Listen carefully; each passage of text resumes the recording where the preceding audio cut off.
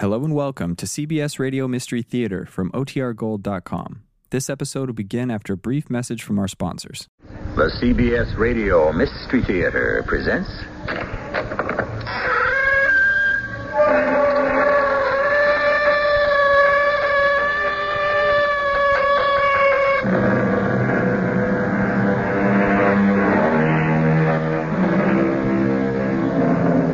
Come in. Welcome. I'm E.G. Marshall. Of course, when all's been said and done, the definitive statement about life has already been made. It is even a vapor that appeareth for a little time, and then vanisheth away. Yes, that's true. But sometimes, some of us vanish away without warning, without cause, without reason or motive, leaving behind a mystery that seems too difficult to understand. Or is it too simple? How did you kill him? Why would I want to kill him? My dear lady, he spent all your money. He chased after other women. Do you need any other reasons? I didn't kill him, Sheriff. I didn't kill him. Then what happened to him? I told you. He just vanished into thin air. Oh, come now. You're an intelligent person. You can think of something better than that.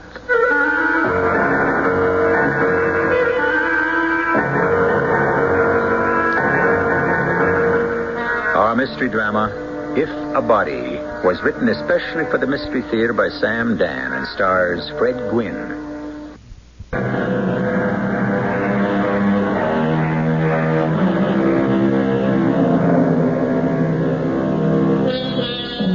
Is truth stranger than fiction? Does art imitate life? Who can say for sure? Of one thing we are certain. Some of the deepest, most puzzling mysteries are not the ones that are spawned by a writer's imagination. For the truly inexplicable and insoluble, consult the police records of any large or small city. For instance, the McKibben case. Clarence McKibben was murdered, or he was kidnapped, or did he simply disappear? Take your pick. On July the 4th, 1899. He was last seen by his wife on his farm some 20 miles from Detroit, Michigan. To this day, no one really knows what happened or why. It's a classic among unsolved mysteries. Follows now the report of the case as recorded by Sheriff Joseph T. Boland. 1899, 10 minutes before 10. Mrs. Mariah McKibben appeared at the door of her... On the morning of July the 4th, 1899, 10 minutes before 10... Mrs. Mariah McKibben appeared at the door of her neighbor, Mr. Edmund Vale. He says she was distraught, excited, almost hysterical. Edmund. Mariah, what's wrong? Edmund, it's Clarence. He's disappeared. He's gone. But he can't be gone. He's supposed to make the 4th of July address. My goodness, it's less than an hour from now. Edmund, please, listen. Come with me. Where? You were Clarence's best friend. What do you mean? I was his best friend. Because... Oh, come with me. But Mariah... Edmund, don't ask me any questions. I ran all the way. I'm so scared. Of what? I don't know. Come with me, please. The McKibben farm is some 300 yards from the Vale property. Edmund Vale says that he and Mrs. McKibben walked the distance very quickly. When they arrived at the farmyard, she pointed toward the open field. That's where Clarence disappeared. Well, I don't understand, Mariah. Well, he was about to harness Obadiah to the buckboard, and suddenly he stopped. See, Obadiah's still standing there between the shafts. Mariah, please, I've tried to get a hold of you. I'm trying very hard. I'm trying to tell you exactly what happened. All right. Now, Clarence just stopped what he was doing, and he started to walk away. Why? I don't know. Well, did you ask him? Yes. Well, what did he say? Nothing. To leave for town. Then, without a word, without a single solitary word, he just started to walk out to the field. I called to him, Clarence, where are you going? But he paid me no mind. He just kept walking. And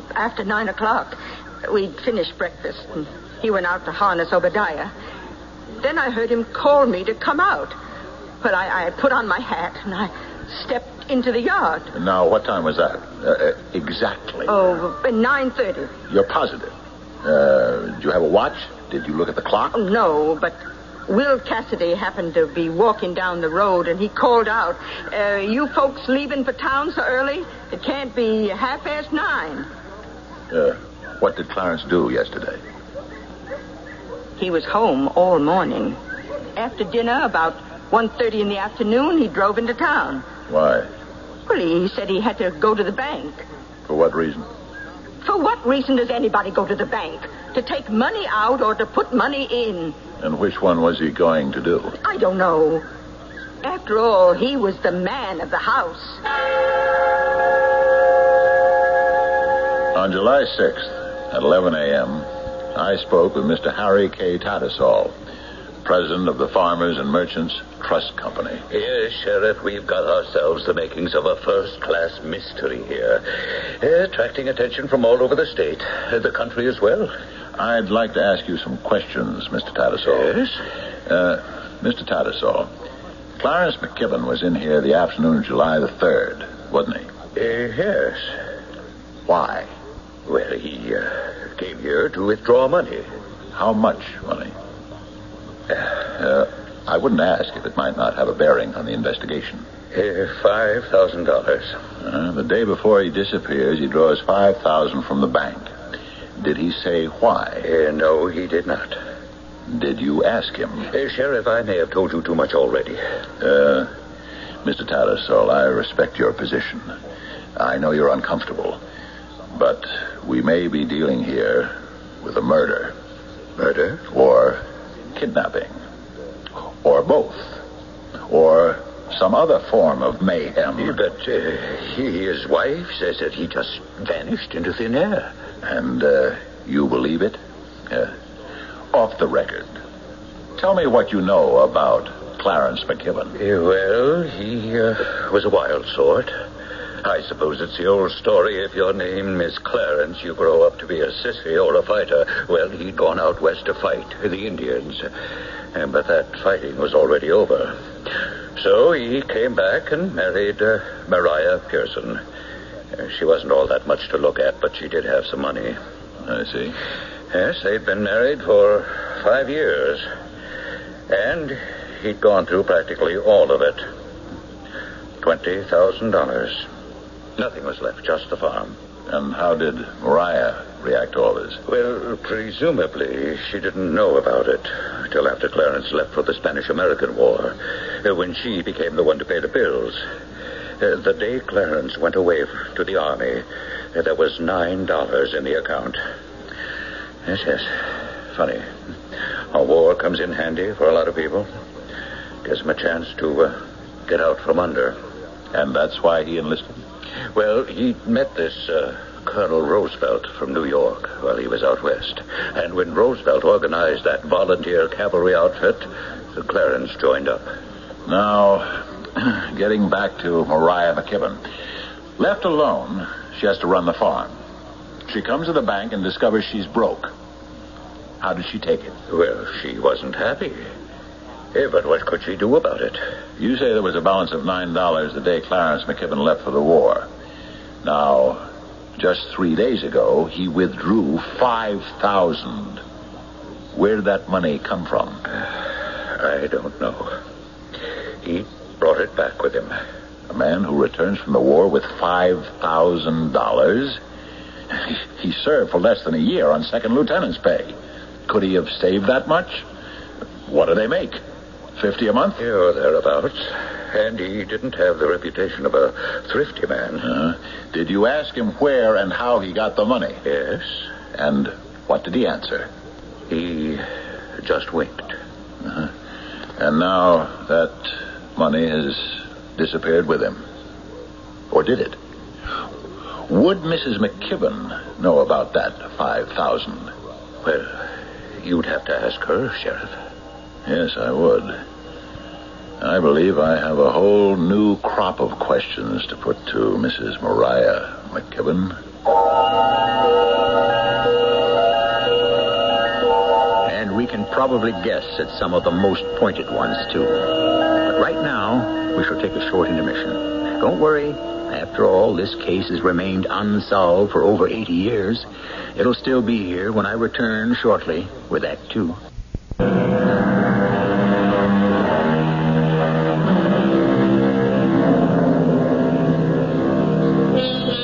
Second Lieutenant Clarence McKibben made a slight stir in the year 1898 when, as a member of the Rough Rider Cavalry Regiment, he followed Colonel Teddy Roosevelt up San Juan Hill.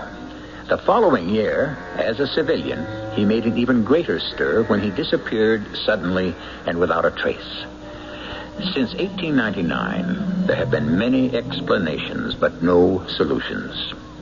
This is the report of Sheriff Joseph T. Boland.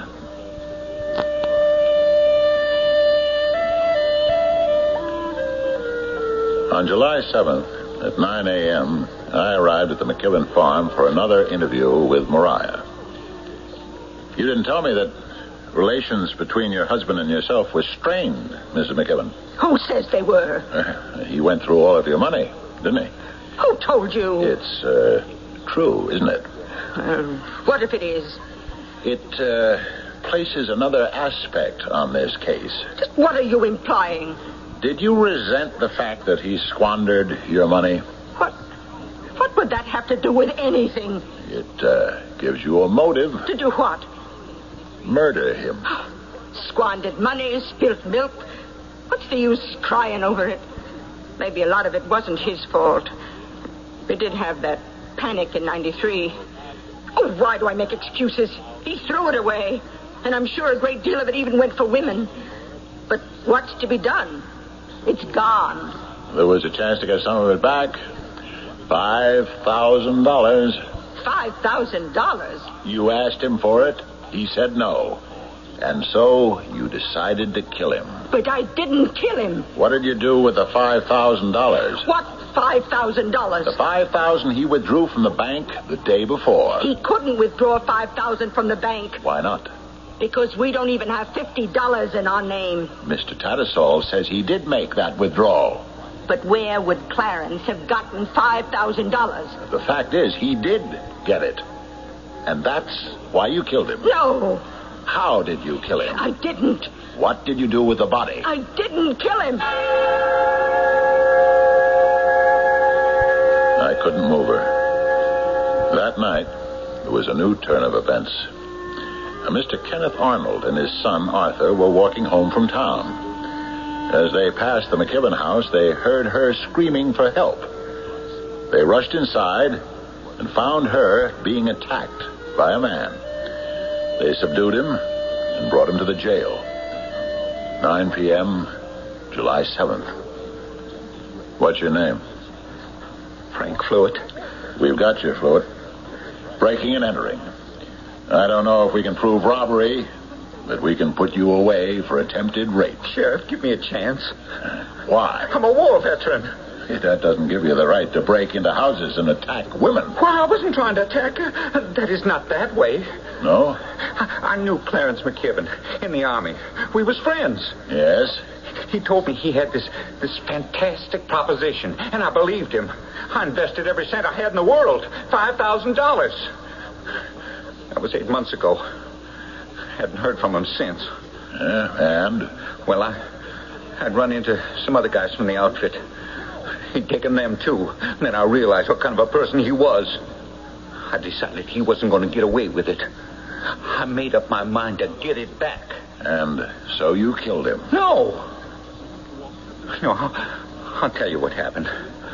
I'll tell you exactly what happened. I got into town a few hours ago.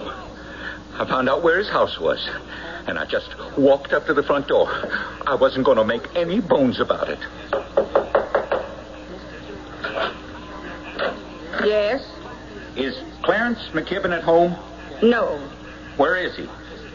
Who are you? An old friend of his, Frank Fluitt. Mr. Fluitt, I don't know what to tell you. Clarence seems to have disappeared. Yeah, I'll bet he did. I'll just step inside. But he isn't home. Clarence? Come on down here. I'm wise to you. I want my money. But Clarence is gone. Where? I told you I don't know.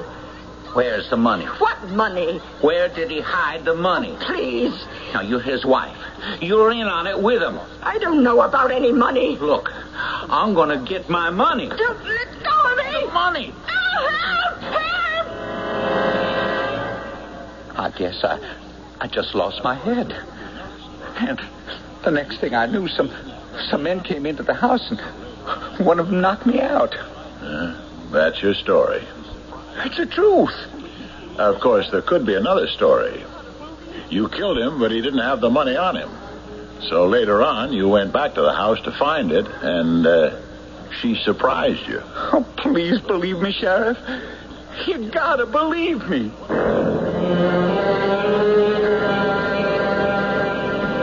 He was a suspect, and a good one. But if he did kill Clarence McKibben, What did he do with the body? And how could he have done it without Mariah McKibben's knowledge? Unless they were both in on it. On the following day, July 8th, at 11:30 p.m., a woman asked to see me. My name is Juanita Vale, Mrs. Edmund Vale. Yes, ma'am? I've been visiting relatives in the East, and I've come back to inquire why neither that McKibben strumpet nor my dearly beloved husband has been charged with murder. Why should we charge them?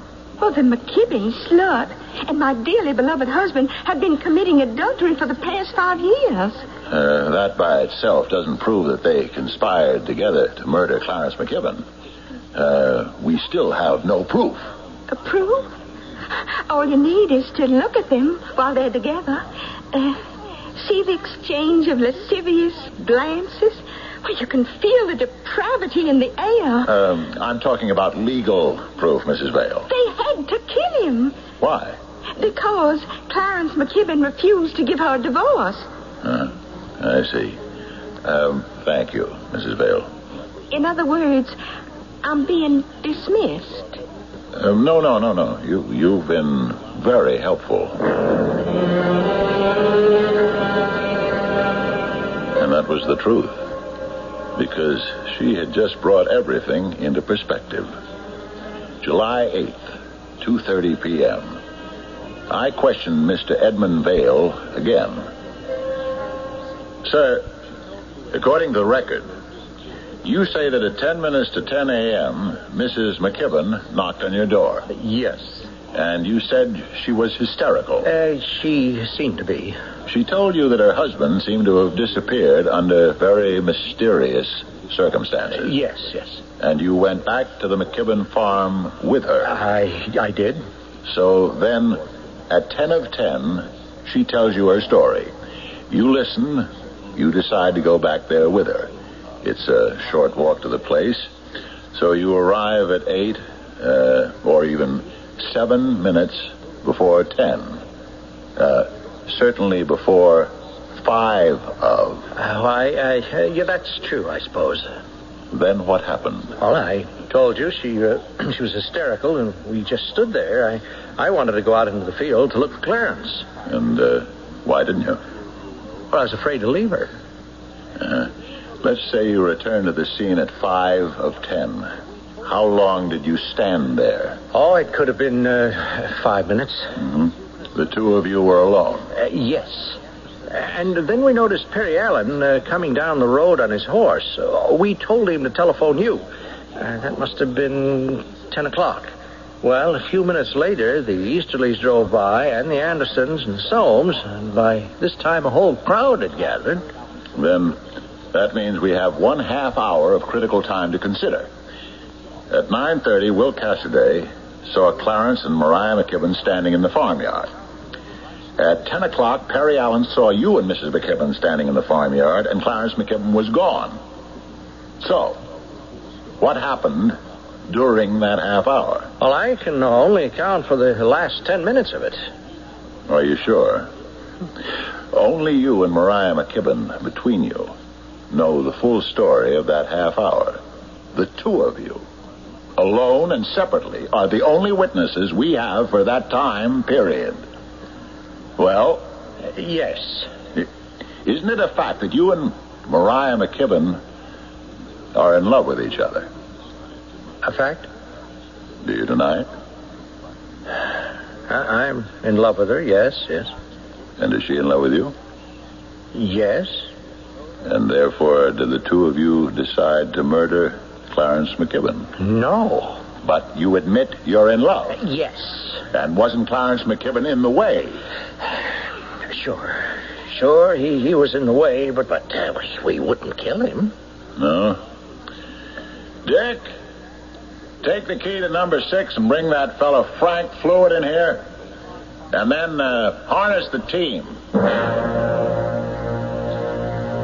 July 8th, 5 p.m. Deputies Rowbottom, Schmidt, myself, Edmund Vale, and Frank Fluid drove out to the McKibben farmhouse. Now, Mrs. McKibben, You recognize this man here? Why, he's the one who tried to do... Don't worry about anything, Mrs. McKibben. You're perfectly safe. From him, anyhow. Mrs. McKibben, you claim last night was the first time you ever saw him? Yes, sir. I do. And you, Mr. Vale, did you ever see this man, Frank Fluitt, before? No, never. And you, Mr. Fluitt, when was the first time you met Mrs. McKibben and Mr. Vale here? I saw Mrs. McKibben for the first time in my life last night and Mr. Vale today. Here we have Mr. Vale and Mrs. McKibben. Each of you has a motive to murder Clarence McKibben, but neither of you can bring yourself to actually do it. But here comes Mr. Frank Fluitt. He's looking for Clarence McKibben. You won't rope me into this. Rope? Not a bad word. If you want to escape it, you'd better think about cooperating with us. But I didn't do anything. Mr. Fluitt wants his $5,000. He confronts Mr. McKibben. Clarence turns him down. You, Mrs. McKibben, probably witnessed the scene. You see a potential ally. Sheriff. So, you and Mr. Vale tell Mr. Fluitt that the way to get his money is to dispose of Mr. McKibben. I never told anyone any such thing. Finally, at 9:30, the morning of July 4th, the coast was clear. Mr. Clarence McKibben was harnessing his horse to the buckboard, and Mr. Fluitt surprised and killed him. No, I didn't. But there was a hitch. Either you, Mrs. McKibben, had decided to keep the money for yourself, or perhaps you couldn't find it. Maybe Mr. McKibben had hidden it too well. Therefore, you had to make some excuse to Mr. Fluitt. You told him he had to wait. That's why you came back a few nights later, wasn't it, Mr. Fluitt? You weren't going to be swindled out of that $5,000 twice. I didn't kill nobody.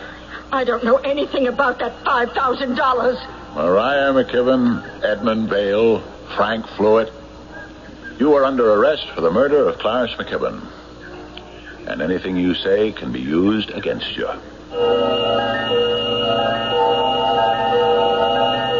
You're under arrest for murder, and anything you say can be used against you.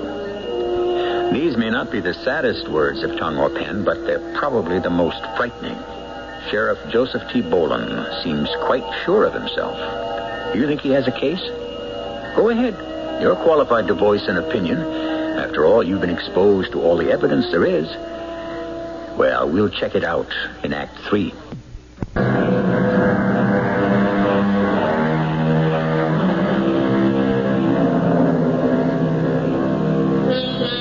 When you're puzzled by the actions or the motivations of human beings, remember, you can usually solve the problem by looking at it from the perspective of either love or money, or both. The desire for love, the lust for money, can account for anything and everything. But does either one explain what happened to Clarence McKibben on the morning of July 4th, 1899? Sheriff Joseph T. Boland is convinced of it.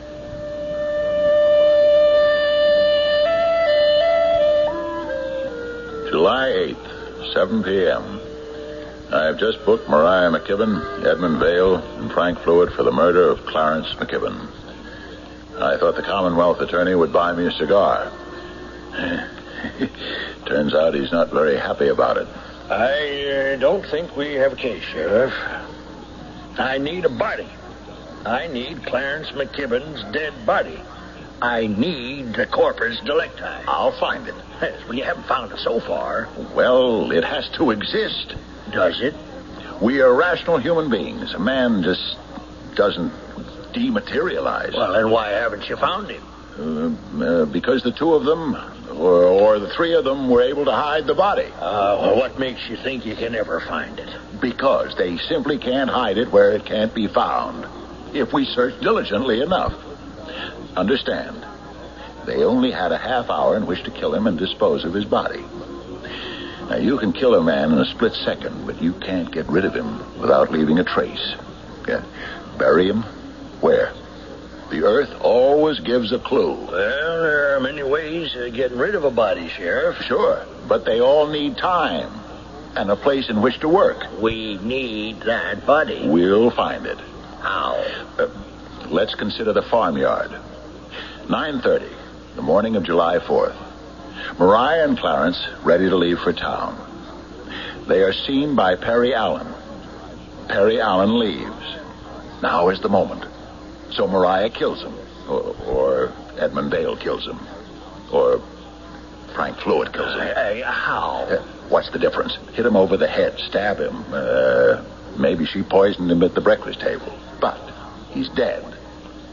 Now, what do they do with the body? They have to take it somewhere. Carry it somewhere. Physically dispose of it somewhere. We really haven't subjected the place to the search it deserves. We've got to tear up the cellars of both the McKibben and the Vale houses.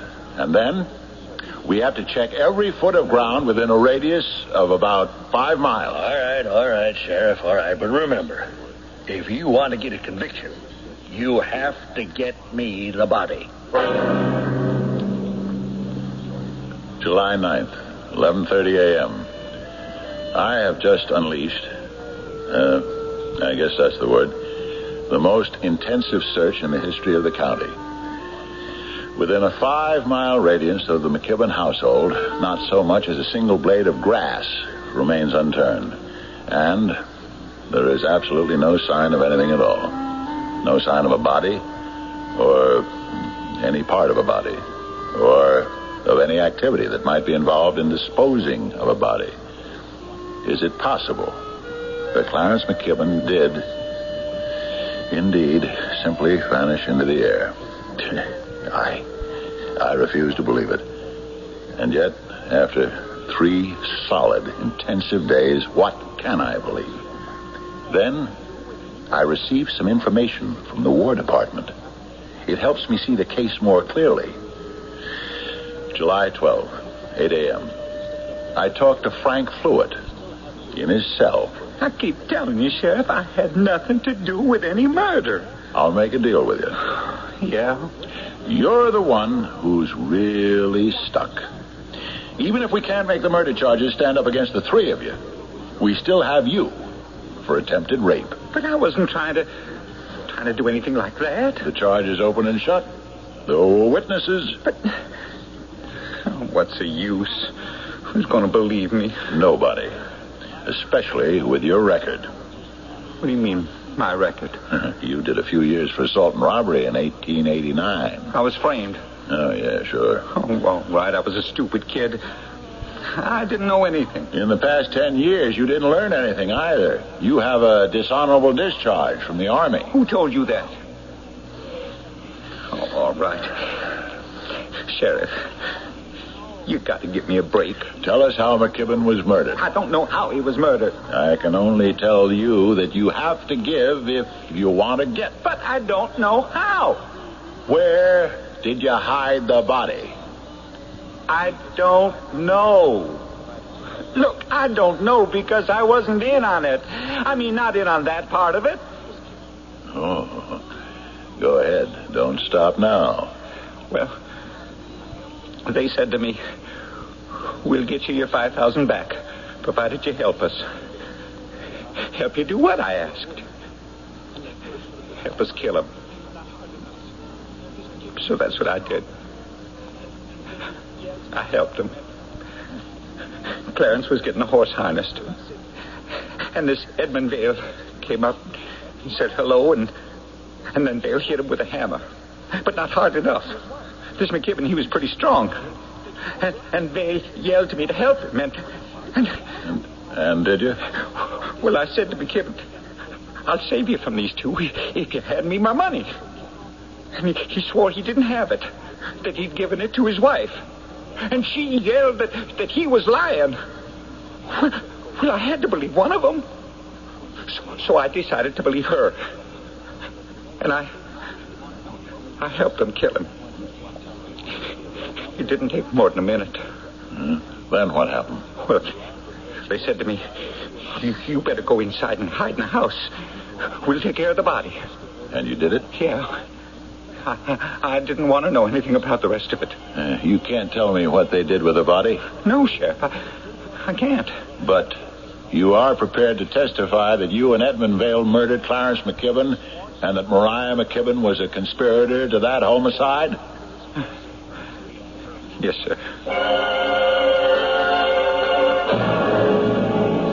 They'll throw it out of court. What? And they should. Now, what have you got anyhow, huh? I've got the sworn statement of one of the perpetrators. You have got the most obvious piece of perjury I've heard in 20 years at the bar. Why is it perjury? Because he's clearly making a deal for himself. Prisoners make deals all the time. Oh, but nothing as blatant as this one. Oh, no, you can't get away with it. What do you mean I can't get away with it? Why are you making it something personal? Now, from the very beginning, you were out to hang Mariah McKibben for this. Now, why? What is this vendetta? She's lying. Can't you see it? I can't take it into court. Why not? How many times do we have to go through this? There is no body, no corpus delicti. Now, I am not going into that courtroom to make a fool of myself. Oh. So, now we get down to the meat of it. You're afraid you'll lose the case. Oh, that isn't true. You're thinking about your record, your reputation. Sure. You'll want to run for governor next year. That has nothing to do with it. Oh, this case has attracted publicity from all over the country. It'll be covered by the national newspapers. And you can't afford to be the loser. All right. If that's how things are done around here, you can have my job. Here's my star. I quit.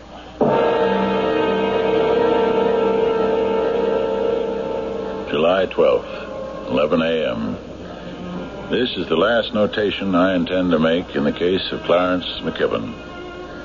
I am no longer sheriff of this county. I am convinced that Mariah McKibben, Edmund Vale, and Frank Fluitt are guilty. But I am the only one. I am keeping a copy of this report for my personal records.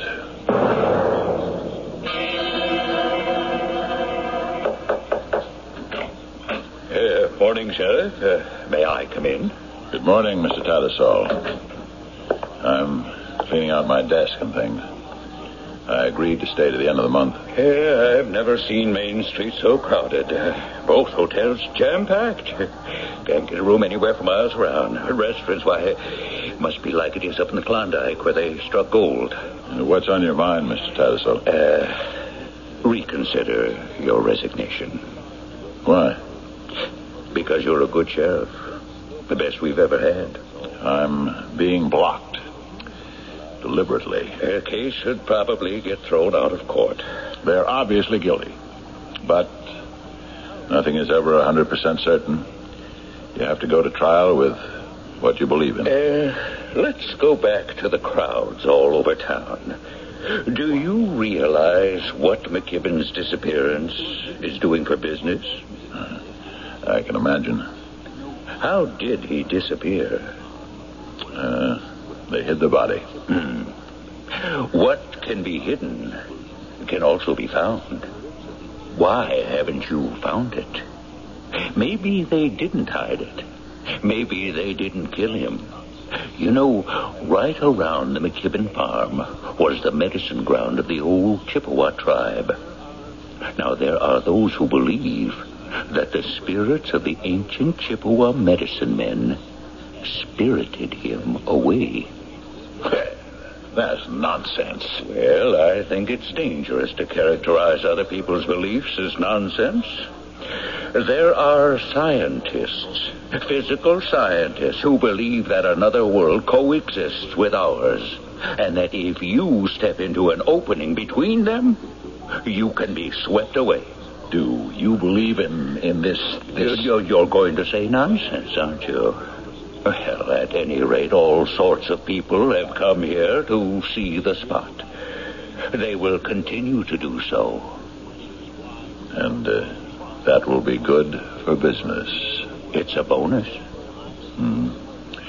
On the other hand, if Mariah McKibben and her two accomplices are found guilty of murder, That removes the mystery, and we go back to being a sleepy village. Which is why we don't want a trial. Well, now, you are free to hold that opinion, Sheriff. I say they murdered him. What did they do with the body? I don't know. Then isn't that also as mysterious as any of the other interpretations? One way or another, he simply vanished into thin air. Sheriff, we don't want to lose a man like you. Mr. Tattersall, I want your word, and the word of honor of every leading citizen in this town, that if I ever find that body, we go to court, regardless of how it will affect business. If you can find that body, Sheriff, we'll have no choice. I'm going to find the body of Clarence McKibben. I'll keep looking till the day I die.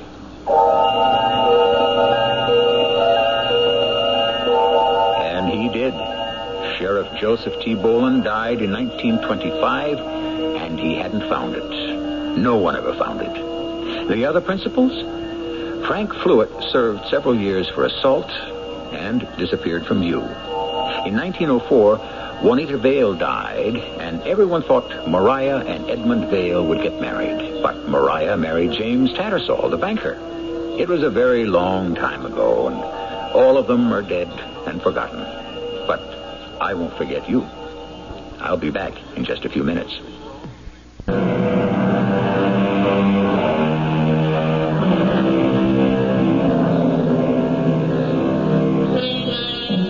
Either way, it's a mystery. If they killed him, how did they dispose of the body? If they didn't, who or what made him disappear? Given the time, the place, the opportunity, there is absolutely no way they could have gotten rid of him without a trace. Unless they knew some secret method, which seems impossible. On the other hand, the only other answer seems impossible, too. But that's life, isn't it? Aren't we always being challenged to choose from among the impossible, the imponderable, and the unthinkable? Our cast included Fred Gwynne, Bryna Rayburn, Earl Hammond, and Ray Owens. The entire production was under the direction of Hyman Brown. This is E.G. Marshall inviting you to return to our Mystery Theater for another adventure in the macabre. Until next time, pleasant dreams.